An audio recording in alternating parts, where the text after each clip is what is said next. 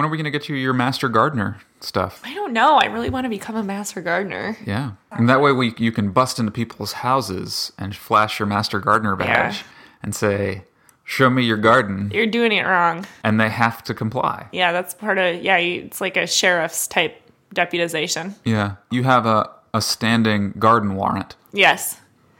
Yeah, no, I have to be willing to give up a couple of weekends. But, It's a problem with socialism. yeah, I know. Wait, what? Too many nights and weekends. Oh, yeah. God.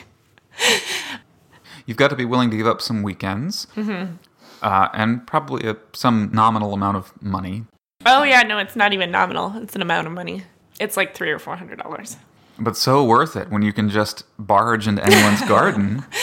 Yeah, I feel kind of empowered to do that already. But I know you feel that way. I think until you get that Master Gardener badge, I should really hold back. you really ought to, just tamp that desire down. Yeah, walking around the neighborhood right now, there's like 5 years worth of weeds sprouting in everyone's yard. Yeah, and I'm right. like, you guys really need to take care of this. This is the time of year when you have to weed because the soil is soft. Once it becomes all dry and baked in, you're not getting those weeds out. Good luck. Another thing you can do once you're Master Gardener is you can leave people gardening citations on their doors. Man. You can say, Oh, I'm going to be so popular.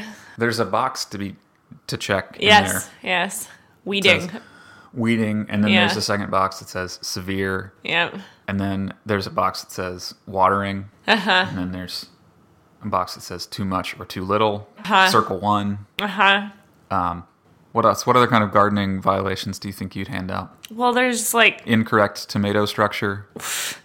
nobody knows how to grow tomatoes